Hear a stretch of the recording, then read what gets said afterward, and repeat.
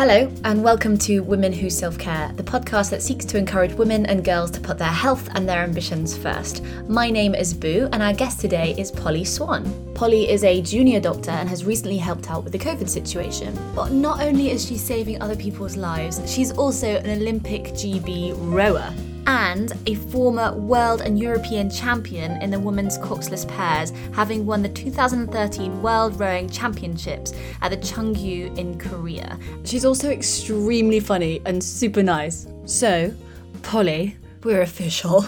We are official. Ready and action. Okay, so, pardon the pun, but I have to say it. What pulled you into rowing? No, I like what you did there. Very good. What pulled me into rowing? Well, do you know, I don't really know. I think when I was younger, I used to do a bit of sailing, and I was kind of all right at hockey, but I kind of thought, well, I quite like this, you know, being on the water thing, and I just kind of wanted to give something new a go. And actually, interestingly, the rowing, like head rowing coach or teacher at my school came up to me, so I must have been like 12 at the time, and he said, oh, you should definitely try out rowing, you know, you'd be really great, basically because I was like 6 foot and 12 years old. And so then I was like, oh, okay, fine, yeah, I will give it a go. And I kind of just thought it would be like really leisurely and nice and like, oh, out on the water, and didn't quite realise what rowing was. Like, I'd never watched it on TV or the Olympics or anything like that. But, you know, I think what made me fall in love with it, like I would say I'm a pretty naturally competitive person. And it allowed me to, but also I'm naturally competitive, but I like to do that in a team. So I wouldn't say like I'm an individual athlete. I'm not particularly good at just doing it for myself. I need to have sort of team members around me to push for and to sort of commit to and try and build, you know, a sort of team ethos and team goals together. So all of those things kind of ticked the boxes with rowing, and I think that's probably why, you know, nearly 2 decades later, I'm still here and still doing it. Then I'm so intrigued by that, actually, you know, because you started in school, and I don't think many people will have had the opportunity to do rowing at school. And so the first time I met rowers was at university, for instance. And if I compare the rowers training to, I don't know, people in the hockey or netball team, the rowers seem to be on another level of intensity with their training, you know, up at 5 a.m. to go on a group run and then get in the water before their lectures to then go back in the gym to train. It seems so intense. They lived and breathed it. So I'm wondering, when that sort of intensity starts, are you sort of prepped for it at school? Is it as intense as it is at university? Or is it just been like part of the hockey or netball team? Yeah, no, it is an intense sport. And do you know, I think they struck a really good balance at my school. So I know nowadays, you know, some kids are going and training early in the morning and before they go down to school. And we would never really do that. We used to train probably every day apart from Fridays and Sundays. And either that would be like, you know, after school club kind of thing, or on the water on a Saturday, or, you know, those kind of things. And then what would take you away and the sort of intense side of things was the racing. So you kind of travel all over the country. So you might leave on like a Friday evening from Edinburgh, and then you'll go up to Inverness or all the way down to Nottingham or London or whatever, and almost every weekend you're kind of going somewhere new and racing somewhere new, and that obviously, I mean, that's a huge commitment. And but I kind of think, you know, the fact that you're, I don't know, 15, 16, and you get to go away with all your pals, and you know, it was that it didn't feel maybe as intense as it could have been. It just felt like, you know, you're going away on trips and having jollies, and it was actually really good fun. And then, yes, okay, there is the training side of things, and, you know, I think at school they definitely struck the balance where, you know, we would have really, really intense sessions, maybe like a circuits class on a Monday, or, you know, sort of testing ourselves in pieces and stuff like that. So where you do almost like mini races, say at the weekend or whatever. And yeah, it was intense, but certainly for me, it wasn't the kind of, do you know, like I always looked at all the swimmers at school who would already have done a session by the time they got to school, and I didn't subscribe to that, and thank goodness, because I am not a morning person despite my many years of now rowing. I find it very difficult to get out of bed, so I'm really glad that I didn't have to do that when I was at school. No way. I assumed that you'd be like Chris Traeger from Parks and Recreation, super positive and yeah, let's go do 10k before work. No, I am opposite. I am not worth speaking to in the morning unless I've had at least a cup of tea and a coffee. It's just, yeah. We actually have a rule in the house that we don't really talk until I've been fully caffeinated. It's not good.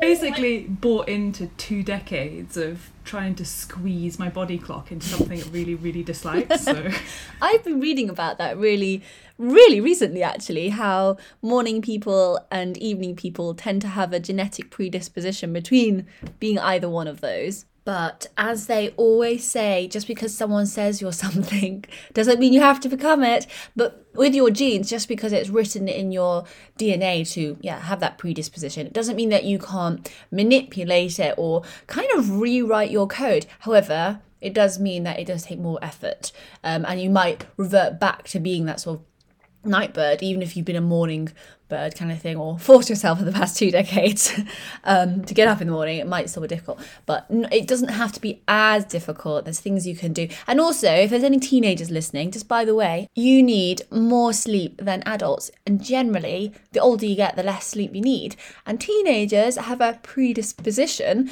to needing that sleep in the morning. You're getting up a bit later, and actually going to bed later seems to be a bit more natural to them. I read it in Matthew Walker's Why We Sleep. Yeah. Such a good book, and it made me think like, oh, that's why I'm so good at sleeping in till 9 or 10. But actually, do you know what? Funny thing is I'm not really a night owl either. I just really like sleep. Like I could just sleep all the time.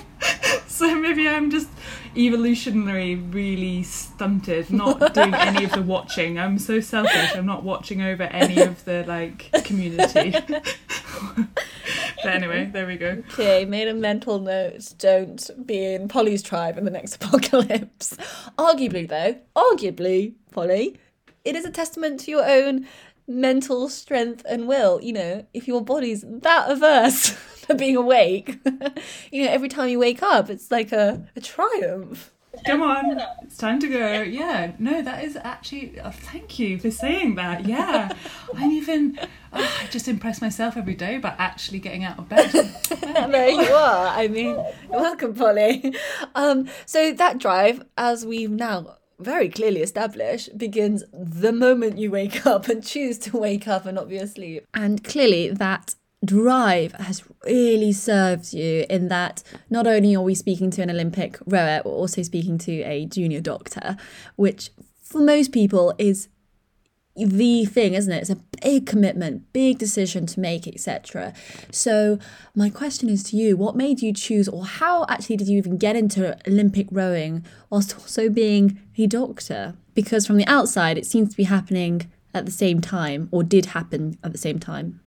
So it's kind of, I would say it's a relatively long story, but kind of to start off with, I would say when I was younger, I was always that girl with potential, and got told by, you know, so many people, gosh, you know, you're tall, you're strong, you have so much potential. But there's always, I mean, for me, definitely a lot of self-doubt, a lack of confidence, and ultimately I just didn't really have I don't think like the sort of mental tenacity to really push myself to the limit and see how far I could take rowing.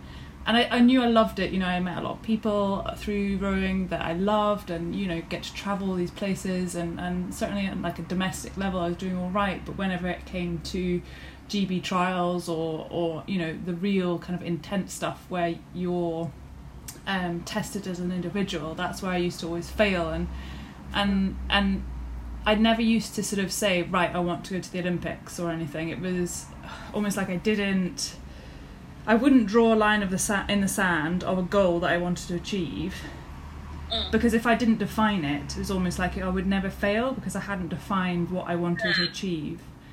And so then it just meant that I kind of ticked along the girl with potential, but never really realising it. And I think one year I decided that kind of enough was enough, and if I loved the sport so much and I did have potential, I wanted to be able to realise that. So I actually started training under a new coach, a guy called George Warnock over in Glasgow, and he was just great. I mean, he is kind of very old school coach and calls a spade a spade. He's very direct, and that worked really well with my personality, and he was just really good at kind of getting you to test your boundaries and doing it in a sort of fun and relaxed way, that it didn't matter, there was no pressure, you just do your best. And you know, he kind of absolutely loved the sport the way that I love it, and he was just really good at kind of leading me down the path to just build a bit more confidence in myself. And so then we went down to GB trials for my age category, so under 23s, and I ended up winning for my discipline. I ended up winning the trials on my side, because obviously with rowing you've got one oar, so you go to one side or the other. And I think that kind of was the start of it, really. So that was 2010. And then from there I went and did under 23s, and I remember really vividly on our flight back, we were coming back from Belarus, and a guy called Pete Shepherd, who's one of the development or development officer, I suppose you would say, in Britain, and he's been, you know, in that role looking after the juniors and under 23s in development squad for years and years. You know, I've known him since I was probably 16. And he said, do you know, Paul, if you're really serious about this, you know, it's 2012, in 2 years, I think you could be part of the Olympic team, but I think if you want to do that, I think you're good enough to, but you need to make a decision, and you need to decide if you want to move down south and trial for that, or you know, kind of, that's kind of the only way, really. So this was a massive shock for me, because I was sort of got my, you know, GB vest and had finally achieved what I thought I could never achieve, and, you know, was going home back to medicine and was going to call rowing a day and leave it at that. And then there was this new carrot, and I thought, wow, cool, a home Olympics would be amazing. So yeah, I think that's why that conversation had a big effect on me, and again, because I'd sort of done it with George and tested the waters and just seen what I could do, I thought, well, let's just take it a step further, and if I don't try and I don't push myself to see what I can achieve, then I'll never know, and I probably always regret it. And so I did. I packed up my bags. I took a year of leave from my medical degrees, my degree rather. I moved from Edinburgh down to Henley. Didn't know anyone, and just started rowing at Leander Club, which is kind of one of the big fancy main clubs in Britain. It's all very different to sort of my wee club rowing up north, out in Glasgow and up in Edinburgh. So yeah, it was a bit crazy, but I'm also I'm absolutely delighted that I made that decision. Wow, I love that you just took that, almost a risk. You took the risk to sort of believe in yourself and go, yeah, I'm going to listen to my potential and I'm going to fulfill it.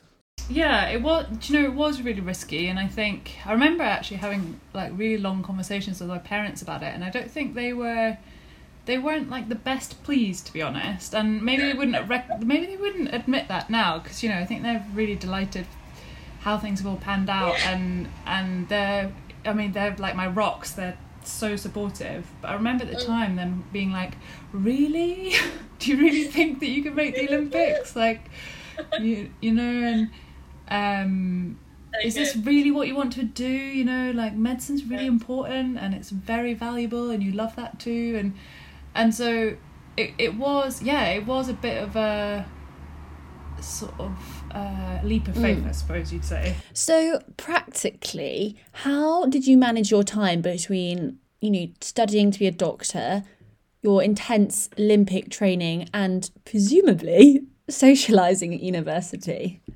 So I guess there's like two parts to that. So I did rowing and trialling for Great Britain and my medical degree when I was younger. So that was pre-2010. And then I came back to finish my degree in 2016 and I had 3 years to finish.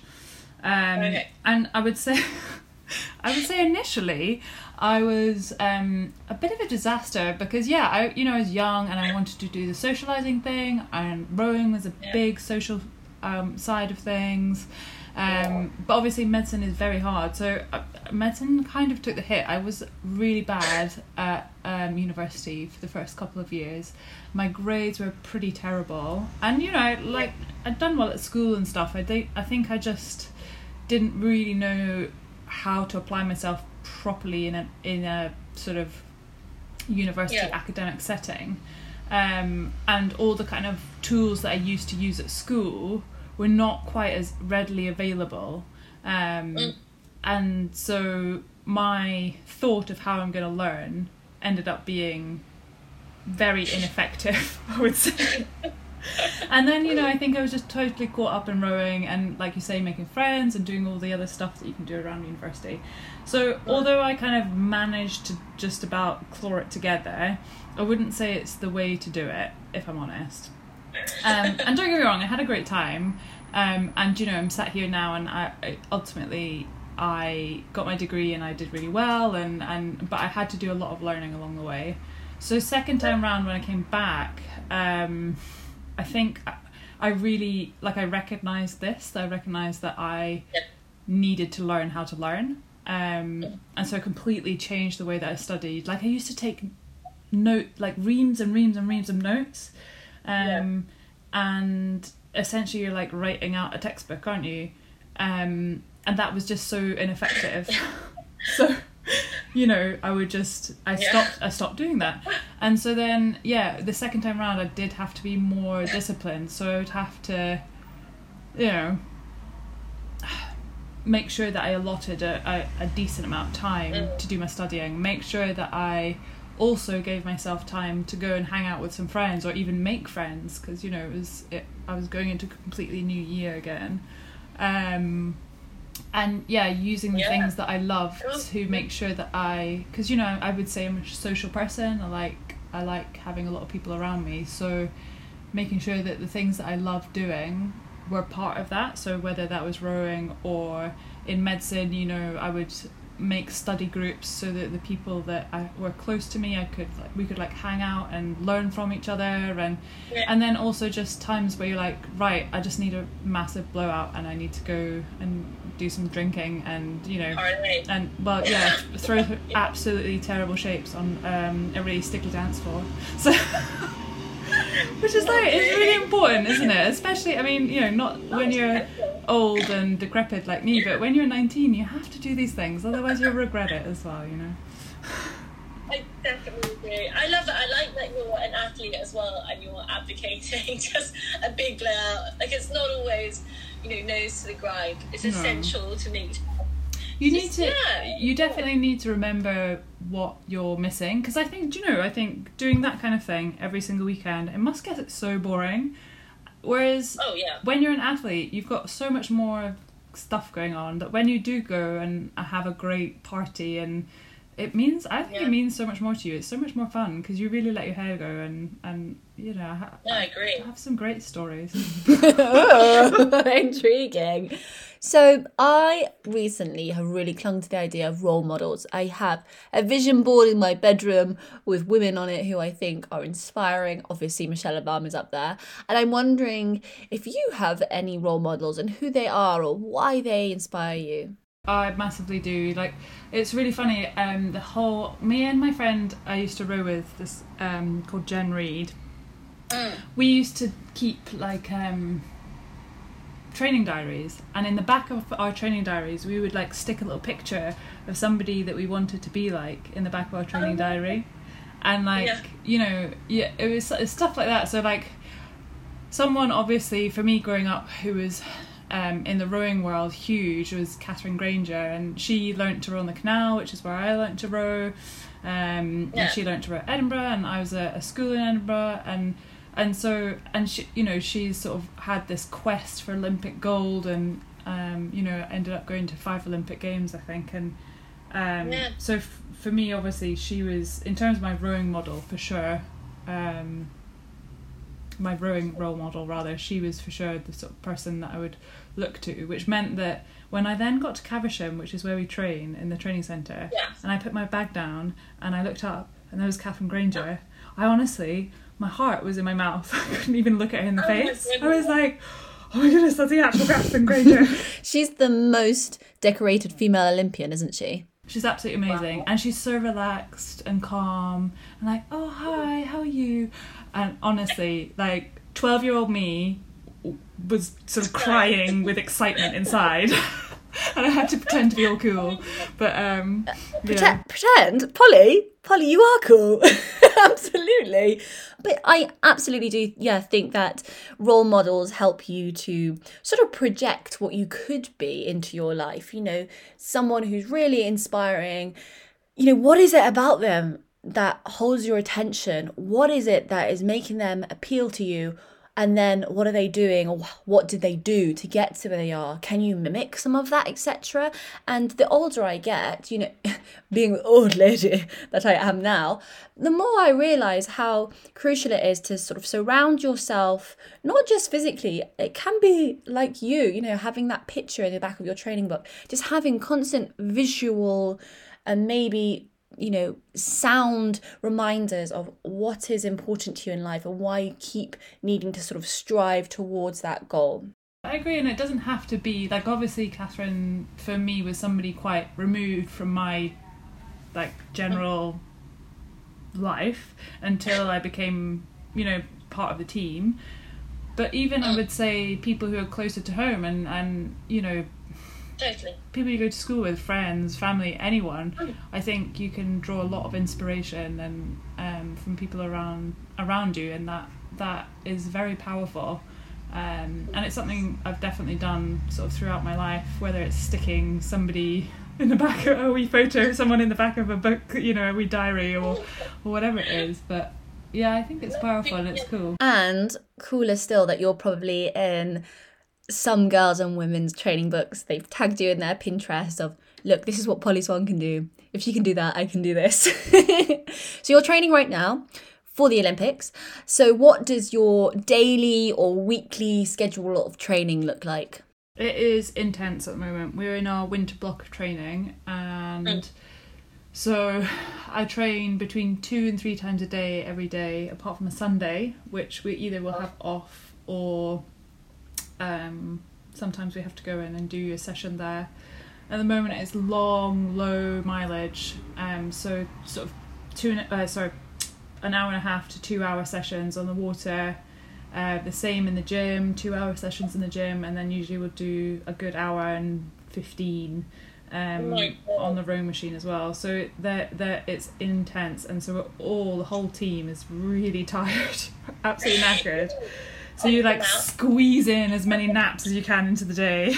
And you've got to make sure you're up on your nutrition as well, because if you don't fuel properly, then there's no way you're going to get through, all that training. Yeah, I mean, I was going to ask Polly, what do you eat? Like, how do you fuel all that training?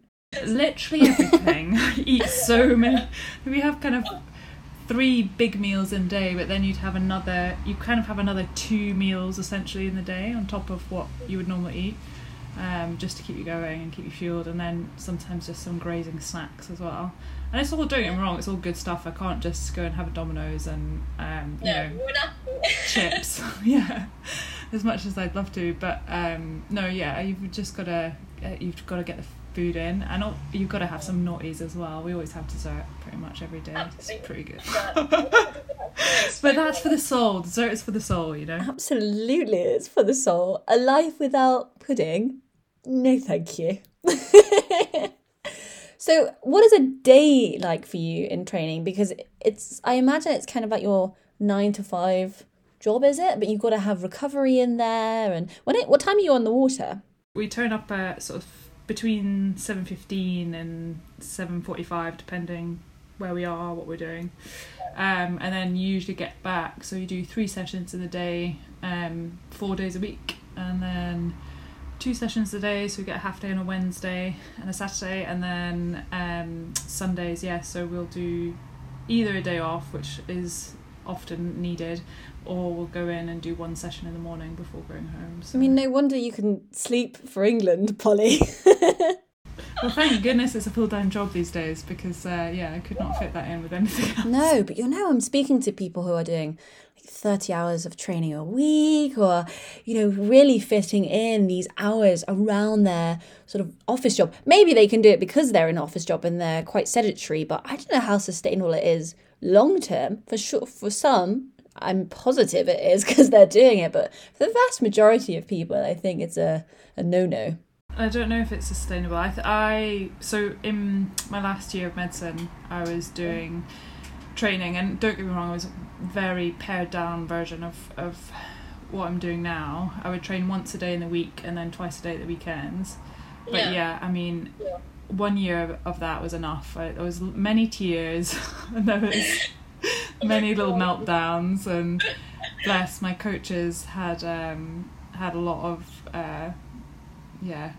like tired, grumpy Polly to deal with, but it was ultimately worth it. Absolutely. So. You became an Olympian, so clearly you are competing at the highest level. And interestingly, though participation of women in sport across all sporting boards has significantly increased, the amount of women competing has not. I'm wondering if you have any insight or any thoughts as to why that is. Yeah, it's a question that I often think about, and I know that a lot is being done to try and persuade women to, test themselves, and they obviously enjoy sport, they enjoy activity, they enjoy being part of teams, but I wonder from my own experience, do we maybe lack a bit of confidence that we don't, we have this maybe idea that we don't want to fail, a fear of failure or something, and certainly that was part of my own issues that I had to work around when I was younger, and to some extent I would say that's the same now, like on a daily basis I have to kind of confront that fear and that lack of confidence that I have in myself, and I don't know if that is just part of the way that society has kind of shaped being a woman, or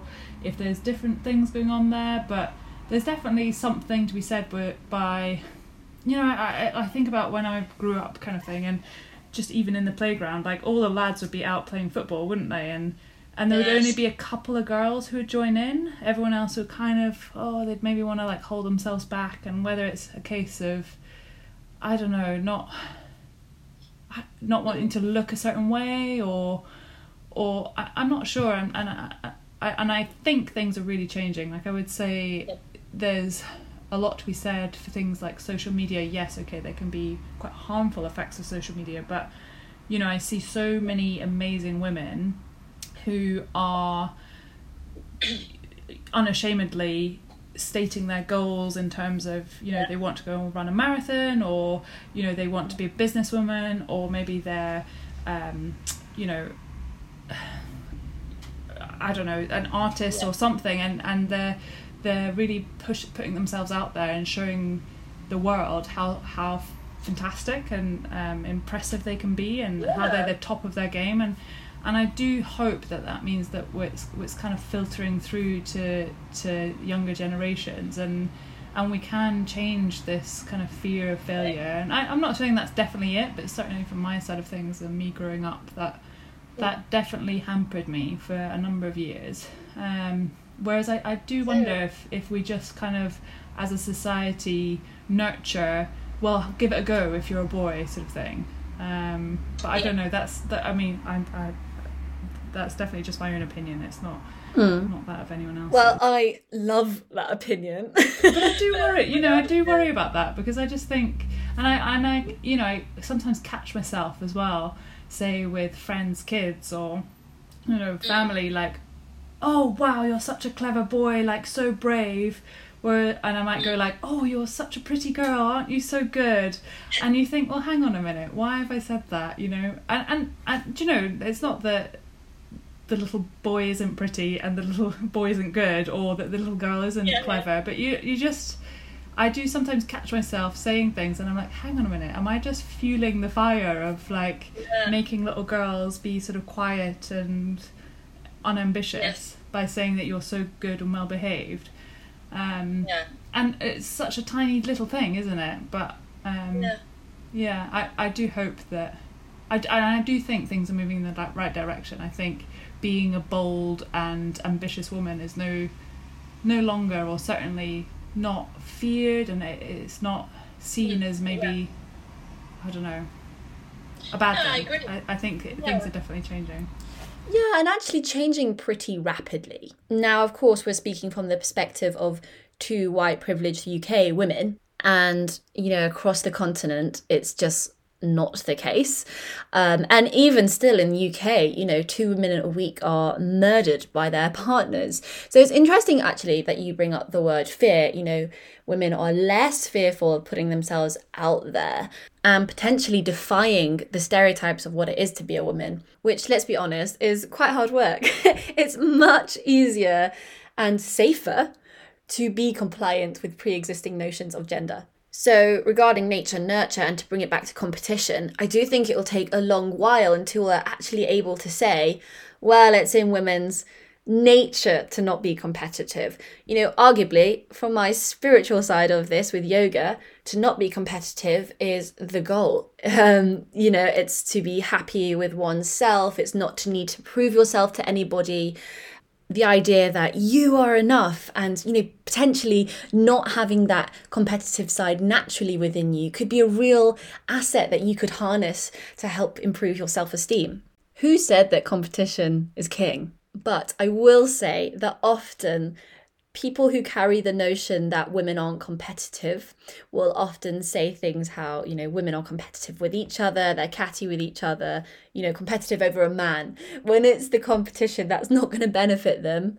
Yeah, women are silly and in that category. But if it's to do with sport, typically man things, or they just don't apply for these jobs, etc. It's like, well, it's just women aren't naturally competitive. But if there's a man involved and they're fighting over him, the claws are out. So I'm not sure if it's nature or nurture, but I would say it's probably more nurture. Yeah, I know. I think it is more nurture, because I definitely remember feeling that I wanted to go and play football, but I was too shy, or like I couldn't tell if my friends wanted to either, so we just didn't. And I guess that's a communication thing, isn't it? Like, if you don't say to your friends, oh, let's join in, or silly things like I'm sure I remember boys in my class being like, no girls allowed, because they're 8 and they don't know better, right? And Prenup. Yeah, exactly. And so I do think there's a lot of little things, and I know it might seem small at the time and not a really big deal, but I think it's just adding little layers onto maybe reasons why women hold themselves back and have that fear. Should I be doing this? Should I be as outspoken? Should I be as competitive? And yeah, it's definitely, I would say it's definitely something that I've like battled with, and sometimes got wrong. So sometimes I might seem a bit more obnoxious and annoying and outspoken because I'm like, well, hang on a minute, that's part of me. And then but actually I quite like that when I'm like that. I'm not gonna lie. I love that. So obviously we're in agreement that the role of women is changing, but is there even a role still? What do you think the role of women is today? what is the role of women? I feel like I have the whole world of women on my shoulders right now. Do you know, I just think it's to be, like, for any woman, is to be the person that you are, and unashamedly the person that you are. And if that is somebody who is caring and loving and giving, or if that is somebody who's ambitious, or if it's somebody who's caring, ambitious and sassy, or, you know, whatever it is, it can be anything in between. And there's so many facets to a woman's personality, and we have this real capacity to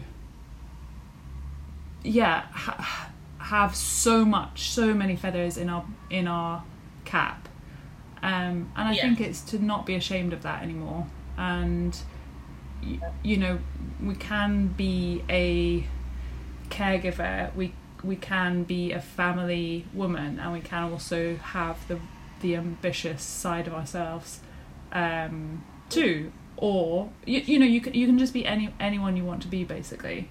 And you shouldn't feel restricted by your gender.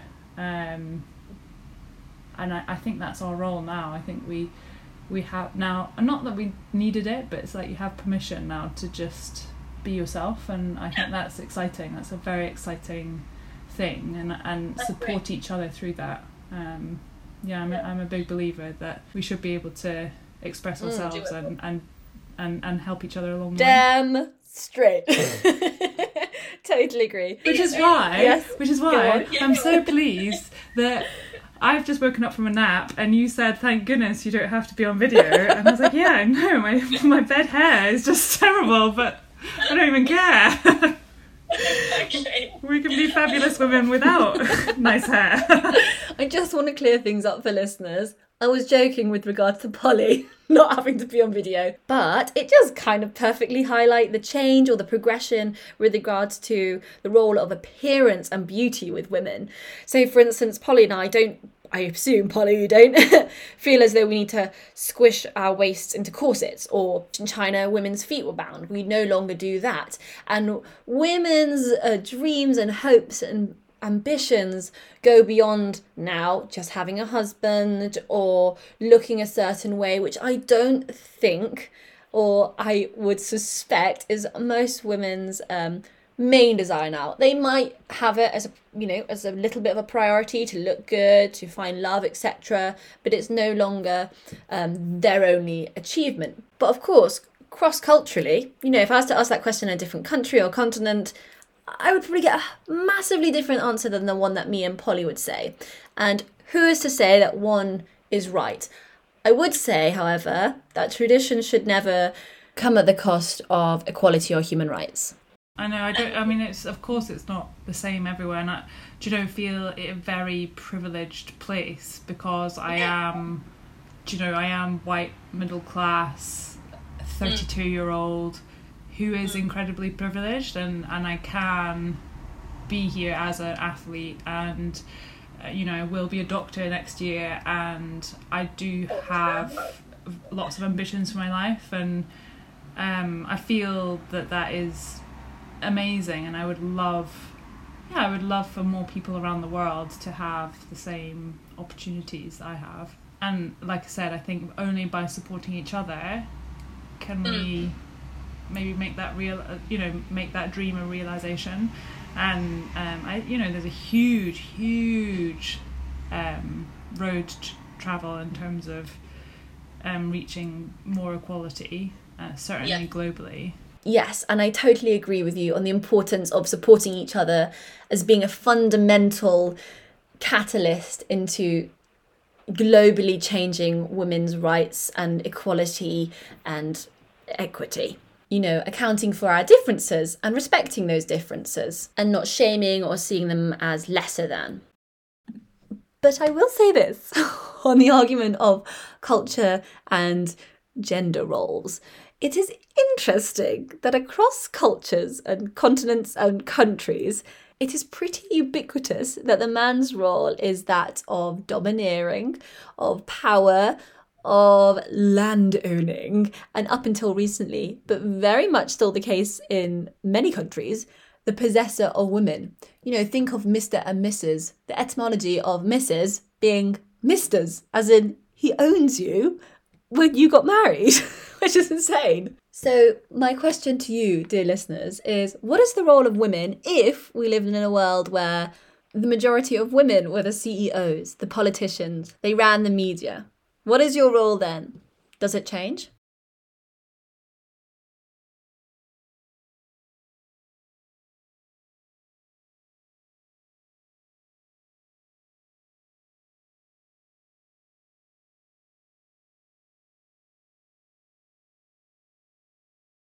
One sort of universal, very big decision or surprise is that of having children. Whether you want them or can have them or don't want them, can't have them, it seems to be a question that will inevitably come up in a woman's life. As a sportswoman, your job is inherently very physical.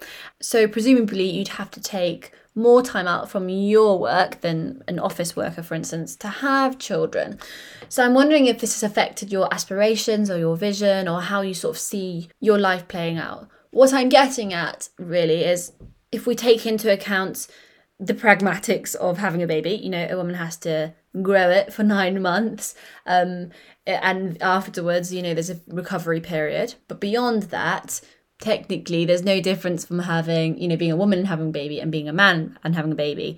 Whereas I'm not sure if a man would consider having children affecting his career. So perhaps you don't see this in your future, but perhaps you do. And is it a thought that you've had or you've had to sort of seriously consider where or how you're going to manage your career? It's something that I think about a lot, actually. I think a lot because I would love to have a family, and I have always seen myself as, you know, one day having children, and building a family, and that I think that's something very special. And I'm not gonna lie, I don't think I've ever considered continuing rowing and doing that as well. And that, you know, there are a number of female rowers who have children and who have carried on rowing. So the Irish world champion Sunita Pispura is a mother of 2, and she is this most incredible woman. I mean, she's just fabulous. And you know, she's made it work, and I find that really inspirational.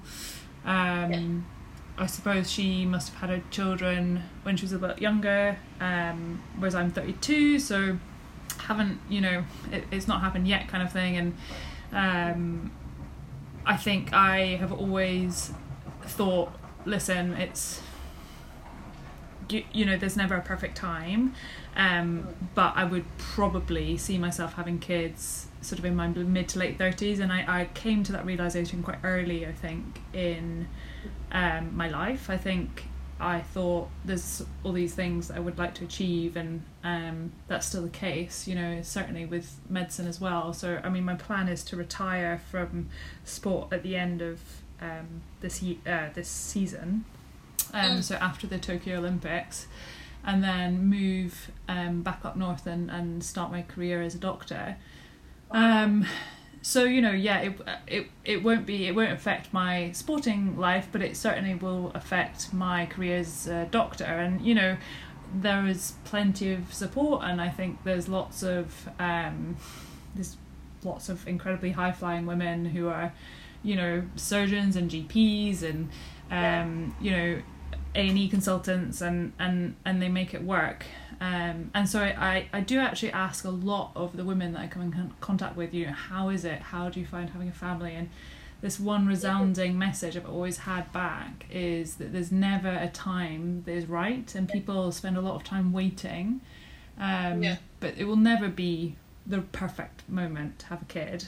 But you've just got to do it when it feels right for you. So I've kind of just held on to that. And also I always ask, you know, I just worry that if I'm a bit older, and so if I want to have children as well, then maybe, you know, I don't know, anaesthetics or surgery is not for me, and I should try something else that's more compatible with family life. And resoundingly again, I think people keep saying, no, you must do something you love, you must, you know, the support will be there. So I think in the NHS, I will be lucky to have that support, and that's not to say it won't be hard. I think it is hard, and it's not the same being a woman and being a man and having children. It's you know, the caregiver's role is just different.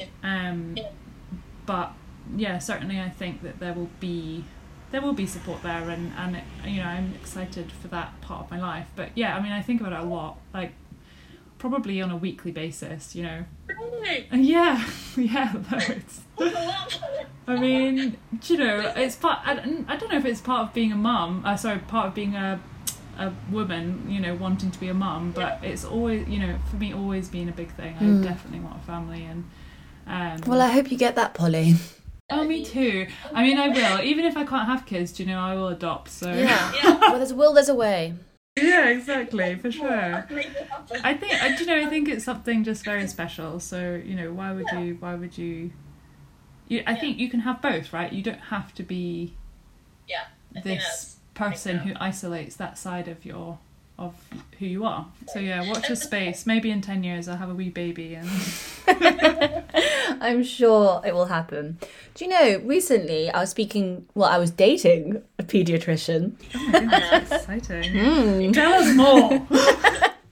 Well, he told me, and correct me if he is wrong, that whether your pregnancy is geriatric or not, you know, within reason, depends on where you live, because it depends on how experienced with that sort of age group of women the paediatricians are, or the midwives are. So for instance, in South Kensington, women might be having their babies in their late 30s, early 40s, whereas somewhere else in the world it might be, you know, most women having their first baby or whatever around their early 20s. And depending on how experienced the medical team are there, that can kind of dictate whether a pregnancy is geriatric or not. Again, within reason. But this kind of makes sense, because if you go to, I don't know, sub-Saharan Africa, where I presume women are having children much younger, you would, for them, a geriatric pregnancy would be, God, I don't know, mid-20s maybe. I have no idea. But I find that bit so interesting. And of course, I haven't studied that or read that. This is just what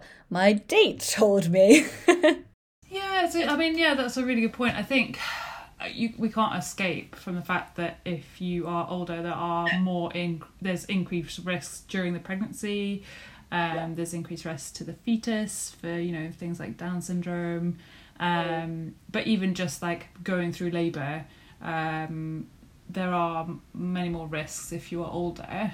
But I think you're right. I think, you know, I have faith in the medical system. I have faith in the fact that if something went wrong and I was pregnant, you know, we're very lucky to have the NHS, and I would have a wealth of experience to be able to help me through that. And I hope that I'm, you know, not being selfish by waiting to have children when it's right for me, but you know, I try to keep myself healthy, and I think being an athlete hopefully will mean that, you know, I'm in pretty good shape, and hopefully it'll all be okay. But you know, it's just I think it's I do think that many women have a fear of either not being able to have kids or something going wrong along the way. I don't think that's something, you know, I don't think that's You're not alone specific, to whether you're 18 and having a child, 25 or 35 or 45.